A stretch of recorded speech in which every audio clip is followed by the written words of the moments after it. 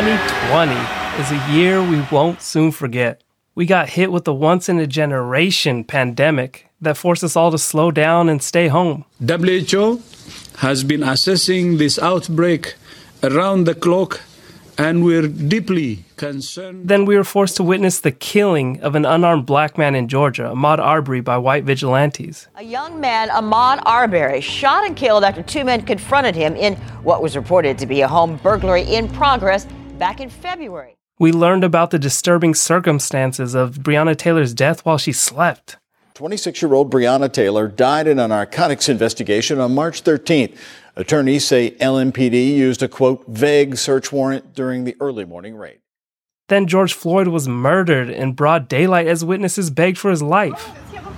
No, bro, look at him. He's not responsive right now, bro. Check for a pulse. Bro, are you serious? You gonna just let him sit here with that on his neck, bro? All of these events have inspired white people across the country to want to learn more about how they can help end racism.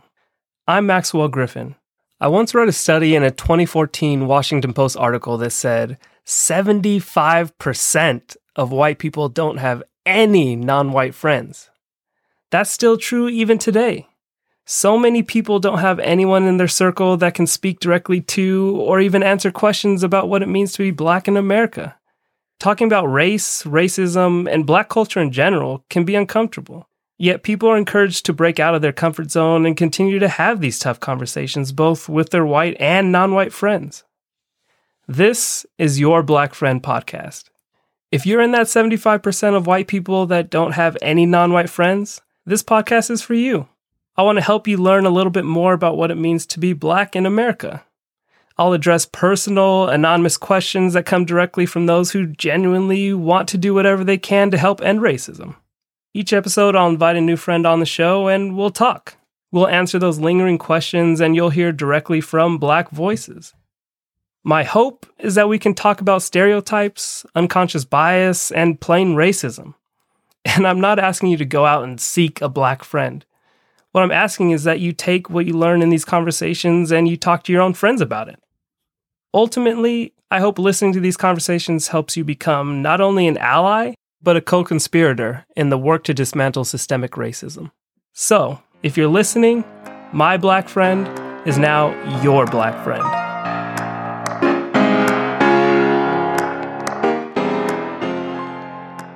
Your black friend today is a very long-time friend of mine, Tony Lawson. Not only are we both UCLA soccer alums, our ties in the soccer world date way back to almost 25 years ago. He's in his 17th year as an educator and a soccer coach, currently at Locke High School serving Watts, Compton, and the surrounding South LA area. He's a real teacherpreneur. His ability to inspire and educate led him to be named Teacher of the Year at Locke High School in 2020 for his developmental collaborations in and outside of the classroom. His classroom, coaching, and community efforts have been profiled on NPR, LA Times, the list goes on and on. So, let's welcome Tony. I'm excited to be here, Mighty Max. I can't wait to talk a little bit of ish with you. Hey, there we go. So, first things first, how are you doing? I'm well, all things considered. My family is incredibly beautiful, healthy, and as happy as they can be at the moment. And so, I'm just thankful. And yourself? I'm feeling very empowered. I'll say that. I'm feeling very empowered and excited for this conversation and these opportunities to have these conversations, because I think it's so important for people to get the experiences, get the voices of not just one black person, but it's important to hear how all of our experiences kind of come together and fit in what's happening right now. There's a lot of folks out there that don't have a black friend, Tony. I don't know if you heard. There's a lot of folks out there that don't have a black friend. You ain't lying about that. And, you know, when you mentioned to me about your project here, I was thinking about it, thinking, you know what, there's a lot of black folks who probably don't have a black friend. You know, I don't know. There's a true black friend, I should say. Because I was really thinking about what a friend means, what that word and that idea is when you first approached me about this. So you're right, no doubt. With everyone trying to find a solution right now, I think it's important to understand the problem first.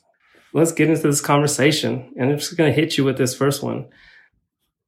Can Black people get sunburn?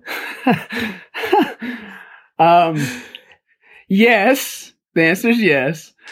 And it's just not as easily as folks who don't have as much sun-kissed melanin. But the answer is yes, we can. I definitely have had to get over a sunburn or two living here in Southern California, no doubt. It's a funny question to me because the answer to me is like, of course.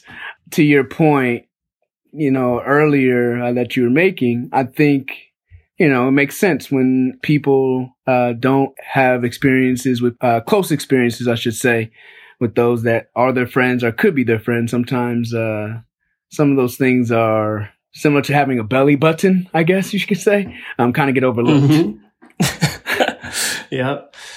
Is using the term African American offensive or is Black preferred? Ooh. First and foremost, I'm going to say I define myself. I can have an affinity for both and I can have issues with both. And I guess ultimately what I'm trying to say is I am what I am. Black in particularly tells me how I look, not necessarily who I am. However, I do acknowledge the capital B culture that exists explicitly with us here on this part of the diaspora over the last 400 years. African American, to me, I don't like the hyphenated American idea. There is no, we don't say European Americans. It doesn't even sound right. It sounds silly. But for any other group that isn't in the majority of U.S. culture, it's hyphenated. So for me personally, I have a problem with it. I do think it's an improvement from Negro. I do think it's an improvement from, the N-word, which you won't hear me utter. But me personally, I don't like the hyphenated American. To me, that allows others to separate what otherwise is yours just as much as it is theirs, if that makes sense. Yep. So that's kind of my take on it. But to be clear, because I define myself, I'm completely okay with any other Black person or African American or quite frankly, Negro, defining themselves and how and what they want to be called for themselves, because I believe we've earned that right by simply the fact that we have breath in our lungs and sun-kissed skin. And I mean that in a sincere way. But for me personally, I go with Black if I'm talking generally speaking. But to be clear, I really define myself, simply put, as an African. I'm African descended. I love being a descendant of Africa. I'm a descendant of Africa who lives in, the United States of America from, the distinctive history of chattel slavery. And as a result of that, I can claim all things capital B Black, which I respect that. It for me is a very, very, very empowering thing. What about yourself? I'm curious. For me personally, I wouldn't say that I would take offense to the term African American. I would say, yes, I was born here and that's part of who I am, and I am of African descent. So I think for me that, it's fine. I'm not going to take offense to that. And it's just like, at the same time, Black, that's powerful. And I love that. And I am Black, and I do say that proudly. So it's like, I don't take offense to African American. I 100% hear what you're saying and agree to that as well. Because like, the truth is, it's like, what do you feel like you identify with and feel strongly with? And I think that's important, because again, where it's like, and that's the whole point about understanding that we all share these themes, but at the end of the day, like, we're each our own person. And I think that's important to know how each Black person, each African American has their own identity. I love saying that I'm Black. I love saying that I'm black. Yeah, it just rolls better, don't it? Yeah. And I feel you, and I definitely don't want to have it come across that I have an issue with the term per se. I just think it's interesting or telling that there's not European Americans. I mean, we literally don't say that. We don't say Caucasian Americans. I mean, every once in a while you might say white Americans, but it's usually white America. And that's a different connotation when you say black Americans or Latino Mexican Americans or, Latino American, Latinx, as an example, Asian Americans. It's just that hyphenation for me, is just a part of it's a larger systemic thing in the society. But again, to your point, as long as you're good with it and it's being said with respect, 'cause I'll tell you right now, I'm black all day, but have it come out your mouth disrespectfully and we're going to have a problem how you coming at me. You know what I mean? So, Yep. I mean, an African American can be an assumption though, right? Where it's like, I think I have an issue with it when it's an assumption because not all people are going to identify with African Americans. So when it's used as an assumption, I think that's more of an issue on my side where it's like people who that don't associate with American. No doubt. That just by birth or by whatever don't associate with Americans. So it's like, you can't use that blanket term for everybody who's black. Well, and I'm glad you said that. It honestly made me think of Kamala Harris. If you think about her father was born in Jamaica. Is he an African American? He is African descendant, but he's Jamaican, right? So is he a Jamaican American? You know what I mean? And what does that mean? I obviously has some meaning ethnically, but ultimately he's black, right? Kamala, is she not Jamaican, American? You know what I mean? Because how could you say she isn't? Yeah. But we definitely know her is black. You know what I mean? Yeah. My daughter, who has different flowing of blood going through her veins, she's gonna see Kamala Harris is black. You know what I mean? Like all day. She's not gonna see anything else. And so I think there's something kind of to that point that you were just making. I have a neighbor, brothers from Nigeria, is he an African American? He's been, I think it would be fair to say he's a citizen of the country as well. You get what I mean? Like, yep. He's an American. He's African. How is he not both? Is the African American that maybe you and I are, however, we all are black. Exactly. Yeah. Exactly. Do you feel threatened every time you walk out of your front door?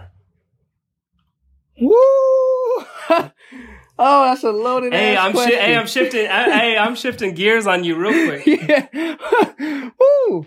My goodness. Yes. But I would like to clarify my statement. One, go ahead. I ain't no punk, okay? And I can take care of me and my own. I'm supposed to as a man. I'm personally responsible to that. Let me be clear to all listeners, okay? But hell yeah, I live in America. I mean, I've had experiences, that otherwise, you would this honestly just wouldn't happen to others just by the virtue of the color of my skin. And so, yes, I'm hypersensitive when I leave the sanctuary of my home or a family member's home. If I wasn't more heightened and alert, then I wouldn't be personally responsible to myself or my family. I'm just keeping 100. I mean, I think I'm hyper aware when I step out of my front door, especially, even from things like going out on a run, like when I leave my front door, just these simple daily activities. Look, I don't want to cut you off, but here's an example. Since you just gave one that is killing me right now. Outside of how people feel about the health or the politics that are surrounding it, but I live in an area where we have to wear facial coverings, a mask, when you go outdoors. As a black man, if I don't have anything, if I have to have the blue surgical, needs to stand out and look like a man. I can't wear a bandana. You know what I mean? Like I see folks, I see white brothers and sisters out there wearing bandanas, and I can't do that. I just can't. Like that is a threat to my life. Not just, it just is. You understand that, right? there's... Oh, absolutely. Can you imagine going into a store with a bandana, around your face and, and you just try to get eat some Skittles, you know what I mean? A pack of Skittles and maybe some Tic Tacs, right? I have to think about that. I legit do. I don't even feel comfortable putting like a shirt or some other kind of wrap around that doesn't, like I said, look like the most surgical ass blue. Like I am not doing anything but trying to take care of your health and follow this health mandate. Because I'm not a threat. Like this was like everybody. This was given to me by the government. Don't Right. worry. Right, government mandate here, homie. Like, yeah. There was a loaded question to me because again, I don't know. I feel a type of way because I was recently told by somebody who otherwise was trying to be a friend, I guess, and it was during.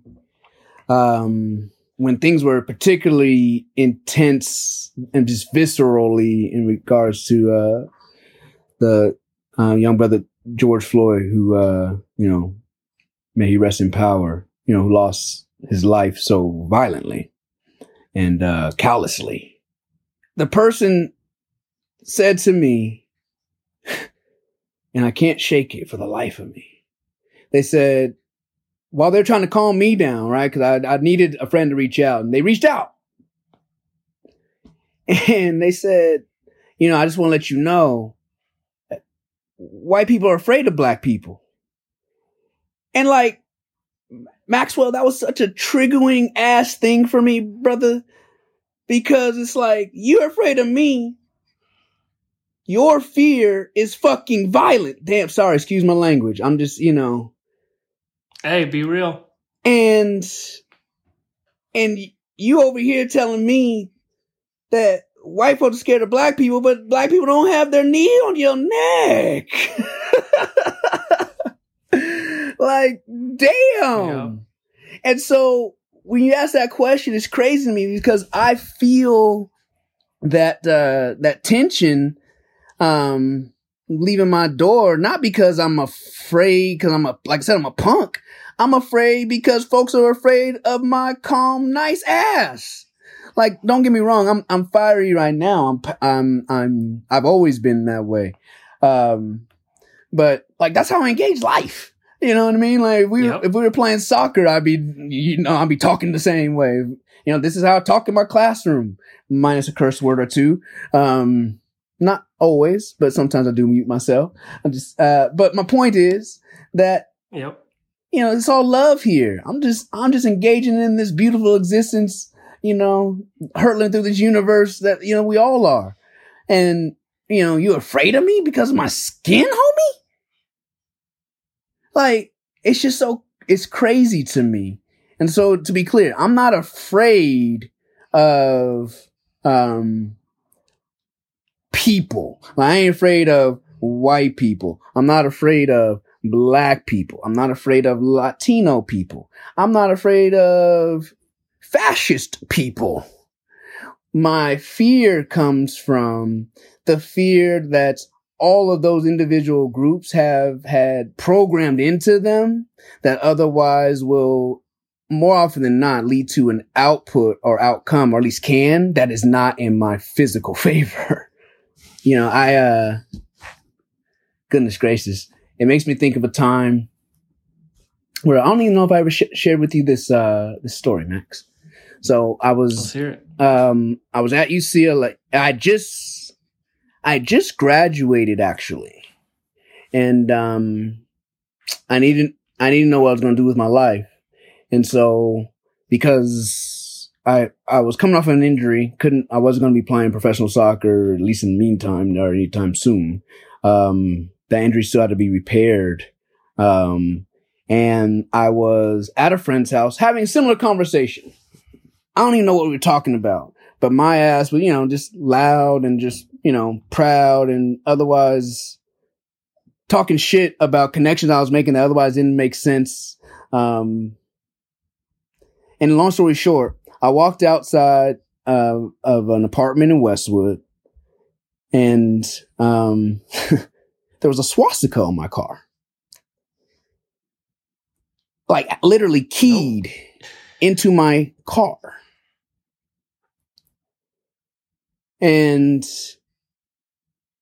it was such a eye-opening moment to me because obviously what I do, I had to call the police because hate crime, right? Like, holy shit. And call the police, and I'll never forget his face and his eyes. There was two cops, white man, black man, I'm assuming white, but the brother in particular stood out to me, like his eyes, that either he knew there was nothing he could do, or he knew that there's nothing he was going to really do. I don't know, to be able to protect me, essentially. I don't know. But it was just like, he couldn't really look me in the eye, almost. And for me, it was a watershed moment. Because it was like, okay, Tone, like, if you are going to be free, then this is something you need to be aware of. I took that car. I drove it back to Palmdale, Lancaster. I was in Westwood. Because I was rehabbing an injury on the weekends, going into Mondays. And then Tuesday, Wednesday, and Thursdays, I was substitute teaching. Is how I got my start into teaching. And I was like, damn, I am literally a substitute teacher and I got swastika. So I went home.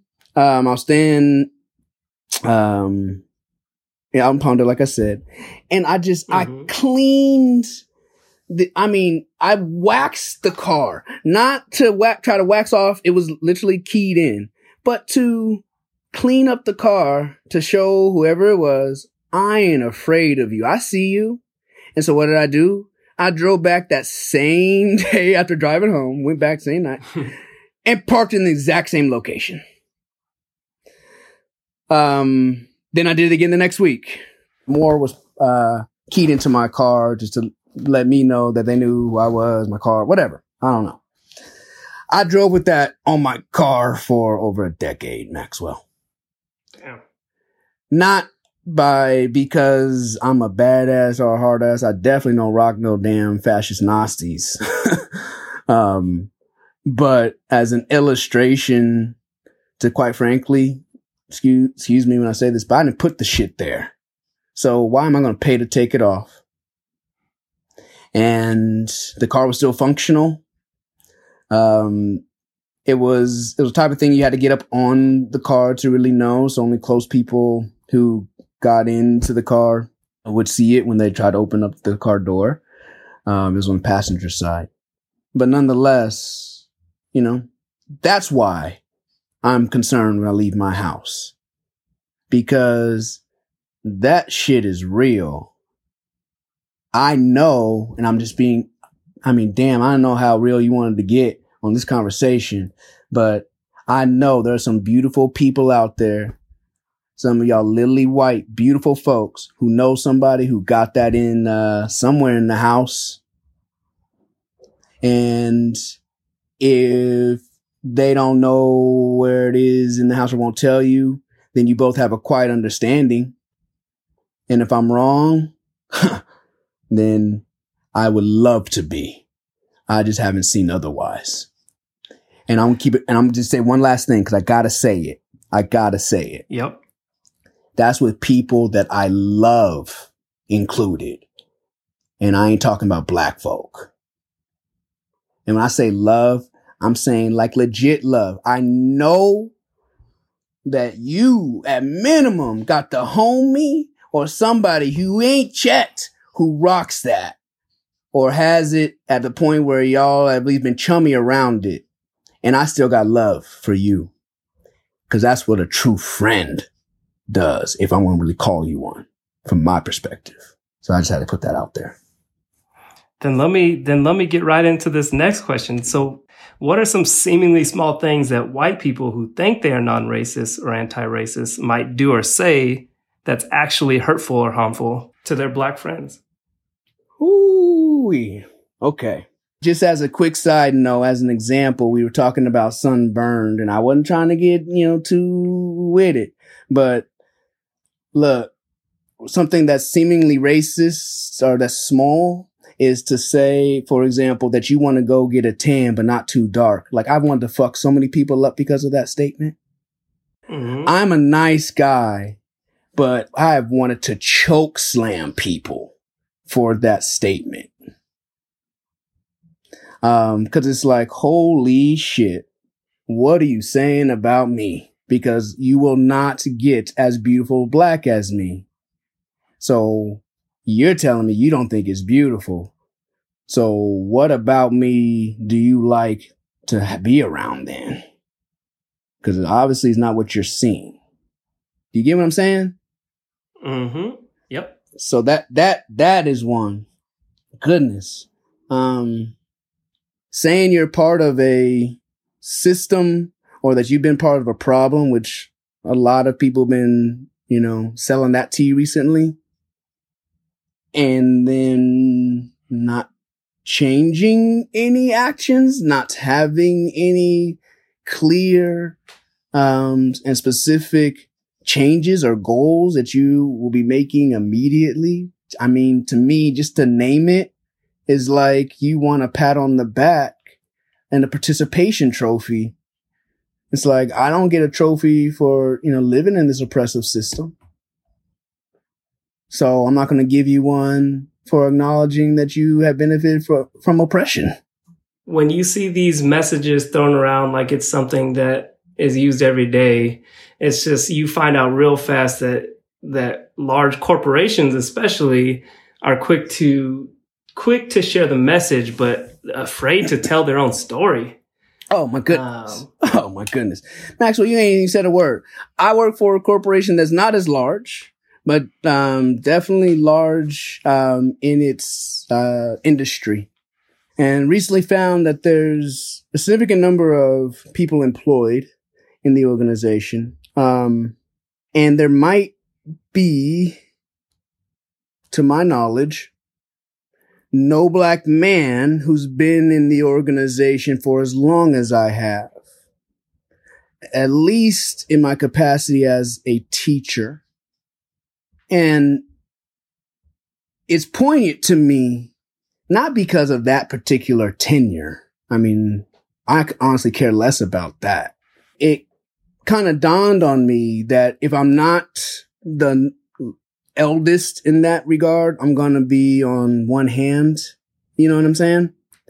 Mm-hmm. But my point is, the org is vetting itself currently, to see its racist policies and tendencies. And it's like, that is the most racist shit ever, homie. Because I'm standing right here. I could tell you. I could literally tell you. The fact that you are not going to even ask me before you're gonna have somebody come and ask me or tell me or to train me, like, it's crazy. It is so myopic, nearsighted, blind, to say the least. And I say that with humility, because if we're really trying to get at the root of racism, then I don't know why we wouldn't want to have the voices of those who are experiencing the negative aspects of that most viscerally and immediately, to not speak to what it is and how it looks like. in its many iterations. So it seems small. Why? Because, hey, you're doing the work, quote unquote. And it looks good, but I'll be honest. I'm thankful it was a Zoom call with over at least a comma worth amount of people plus. So I could comfortably get off my camera and walk away because I was so angry.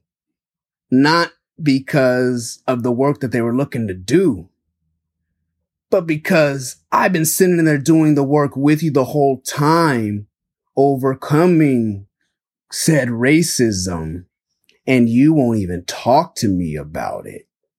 It's one of so many small and what start off as petty cuts that ultimately you look down, it's like, oh, that's why they call it torture. Because I have a cut on every inch of my body. Matter of fact, the cuts have cuts inside them. Like, how many times have you, brother, I mean, goodness gracious, somebody told you that, oh, wow, you really speak well. Like, holy hell.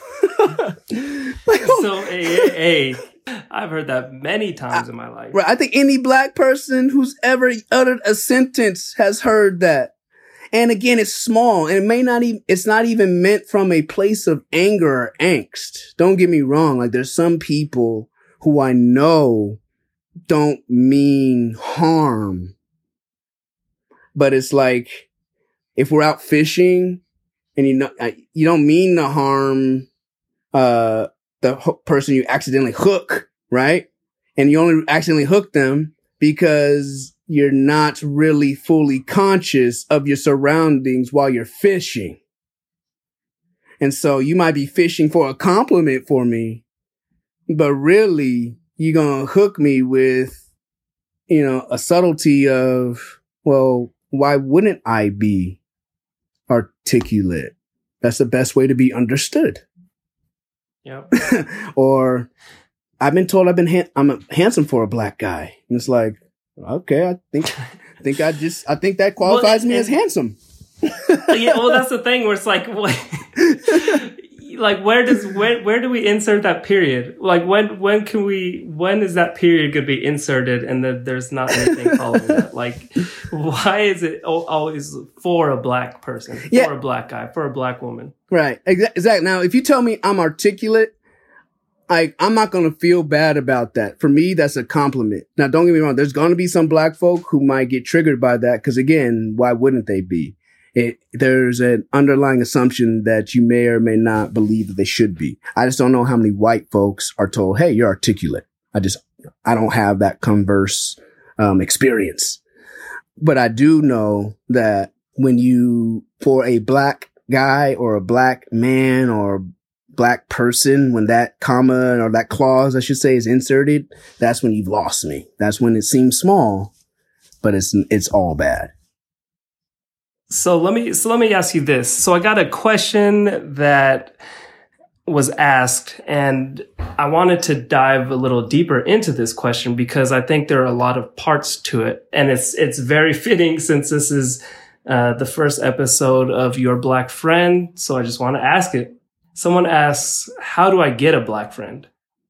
To get a black friend, at bare minimum, it would be open yourself up to them and allow themselves to open themselves up to you without judgment, without expectation of how they should be. Because your friends become your friends, at least for me, they have been. It's organically. It's not forced. I don't say you're my friend if you hit these check boxes. That's not a friend. That's a puppet. A friend is somebody who builds you up. A friend is somebody who challenges you. And so to get a black friend, don't force a black friend to be what you want them to be. Be you, and then let them be them, and it will happen if it's supposed to. What I kind of think is interesting about this question as well is because with this being asked, it feels to me like, is this the only solution?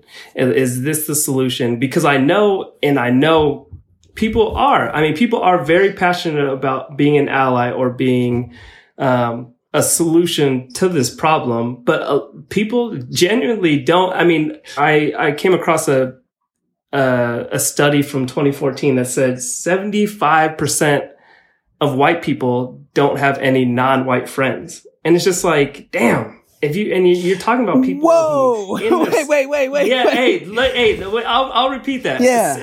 This is a 2014 study, but I would make an educated guess that those numbers aren't far off where we are now. It says 75% of white people do not have any non-white friends. So it's just like, in this time especially, when we're talking about people who want to find answers and want to actually have these conversations, these uncomfortable conversations that are necessary, some people either feel or actually don't have that direct outlet to a Black person to communicate or be present with them to have these conversations. So I guess in that reference, I wish you could see my face right now, Maxwell. Mighty Max, I am floored by that stat. And only because I didn't make that connection and foolishly, I mean, I teach in my classes in part the demographics of the country, definitely how they shifted over time and why the factors have done so. And that makes sense when you say it, but it's so crazy to hear. Oh, wow.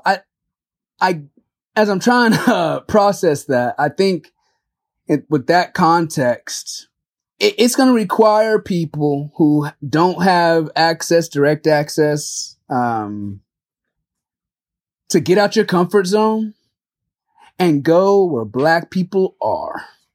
And here's what I mean by that. I ain't talking about anything stereotypical, because trust me, some of y'all should not be walking up in the barbershop. Trust me. Some of y'all should, some of y'all don't just walk up to the beauty shop and think, it's all going to be love, because that's not your area. You know what I'm saying?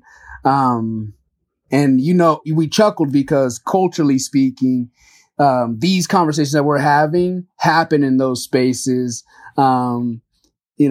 Counsel happens in those spaces. The sharing of, family and, community business happens in those spaces, good, bad, and ugly. You know what I mean? And if you're not from the community, don't just walk up in there unless you have a check to help expand the building. So my point is that you need to go to places that have Black people there, and the Black people who are there, or the African Americans that are there, or however they decide to be the term to be spoken about them specifically, go and enjoy that space so that everybody can be comfortable. So if you like sports, go find that sporting venue where it's more diverse. You might have to drive. I'm just putting it out there. Look, I'm talking to my friend right now, and we ain't in walking distance from one another, And so that was cultivated out of experiences that were built over time, and then we can still look to connect over distance. It would require those people who otherwise don't have direct access or otherwise don't know what access to have to leave their spaces where they haven't been able to engage and find spaces where they can. And like I said, that's anywhere and anything. Just don't go to the all Black space expecting for somebody to be like, oh, welcome, because it won't feel organic that way. Now, if you're going to go into the barbershop and be like, I trust you to cut my hair, even though, I never had you or somebody like you to cut my hair, and I'm going to pay you for your services. That barber going to do a damn good job on your head. You know what I mean? Because they're a professional. Mm-hmm. If you walk into the beauty shop and you like, look, I see that you got that hair, popping for everybody else. And look, hook me up, hook a white sister up. And if you are serious about that, trust me, that folks are gonna rally around you. You're going to find a friend in that setting. Why? Because you're going to look brave. Why? You're going to be real. Why? Because you weren't asking for anything. You were the one looking to give. And if you receive anything out of return, that's a positive thing. I don't even know if you know, I don't know how powerful something you just said really hit me, because when you said you might just have to drive, that is powerful. Because, I mean, as you know, I'm sure the audience doesn't know, I play competitive soccer. You and me both play competitive soccer in the oasis that is Antelope Valley. And the crazy thing is, and again, same thing with you, we had to drive an hour and a half, 2 hours each way to find competitive soccer. Competitive soccer wasn't going to come to us. That's where our passion was. And that's what we actually wanted to achieve, is competitive soccer and to play at the highest level. But if we were complacent and stayed where we were, we wouldn't have made it to where we did in our careers. So I think the fact of being proactive and actually taking that step to go out of your way and physically out of your zone and your comfort zone, I think that goes a long way. And I think that's a huge, huge point that you mentioned. Well, when you said what you said about the numbers, it really made me think of Middle America. And it's like, you know what? Whoa. That's not necessarily a fault of your own. I think the driving is one part of it, but I also wanted to say, if you live in an area where you would have to drive to engage with Black people, really think about that and what that says about our country. Now, don't get me wrong. We're a continent, right, in terms of size. However, Black folk have been here as long as anybody else. And so why is it that you would have to drive?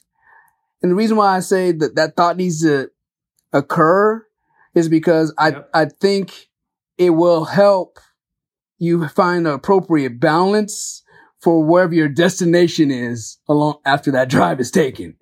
Because you have to understand that for what that really means and where you're leaving and where you're going. And what's that saying about not just the people that you're trying to look to engage with and build a friendship and cultivate something with, but what that's saying about your history and upbringing and theirs and the opportunities. Because I'll put it another way. If a Black person wanted to find a white friend, they ain't gonna have to drive. At minimum, they'll just take a bus to wherever the bus won't go any further and then walk a few more blocks to the nicer part of the city where the buses don't run anymore. You know what I'm saying? Like, they're not going to have to take a long trek ever. And that to me speaks a lot about our society and our country.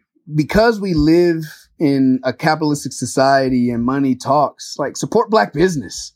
That will go a long way. I'm not saying be friends with that Black business. I'm just saying support Black business. And that can be as simple as, if you like a certain product, instead of buying the top name corporate brand that doesn't need your money anyway, support the Black business.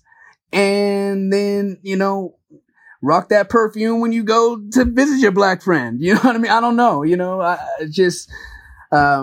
Supporting Black business is huge and fundamental to creating authentic friendships. Not necessarily, again, with the business owner, but just with the culture of African people, Black people here. So, I mean, you can also invest your time to a lot of great organizations that are doing great things in the Black community. Oh, yeah, no doubt about it. It's really important. I know you'll be highlighting tons of Black businesses and people and the like. There's a couple I wanted to shout out because it was important to me to do so. Really, really wanted to shout out Black365.com specifically. Amazing calendars they create.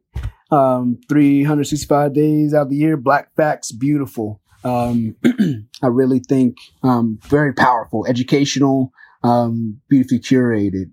There's another organization that I partnered with my nonprofit and just individually as a teacher called Fab 5.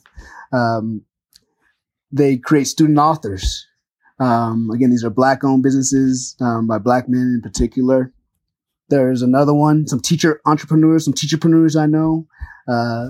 Great organization called Music Notes. Amazing ideas in regard to using music to engage youth with concepts like math in particular and English and the like. The African Warrior Scholars, Black woman runs that company. And, quite frankly, small, really grassroots, don't want or need nothing, but if you can help, organizations like mine, like the Le Soul Foundation, we exist to promote positive social change with academic and athletic enrichment activities and opportunities for people who otherwise don't have them. So support organizations like those. And lastly, one that's near and dear to my heart, Family Inc. runs an amazing program called the CMAN BMAN program. And woo, my goodness. It's such a positive and beautiful thing that I have my own son sit with these mentors multiple days out the week. That's the CMAN BMAN program run by Family Inc. Most recently and poignantly at the moment out of Locke High School here in Southern California, serving students in Watts, Compton, and South Los Angeles proper. I mean, the takeaway to all this is there's ways to find connection and there's ways to be a part of the solution. Exactly. And again, those are just local examples that are germane, to me here in SoCal that have regional or local footprints, but, quite frankly, can engage anyone anywhere. And we aren't the only ones out there. You know what I mean? And so that would go a long way in terms of being a friend, not just individually to people, but to a community. So again, action items, stop just listening to the noise of talking heads that look to divide us. Listen to conversations like this one and, podcasts like this one. Read books that lend themselves to ideas that come out of media such as this, and grow. Tony, thank you for joining Your Black Friend. It has been an honor and a privilege. Thank you for kicking us off. Pleasure's mine, my friend. Thank you. I appreciate that, and I'm looking forward to continuing this journey. Same here. One last thought.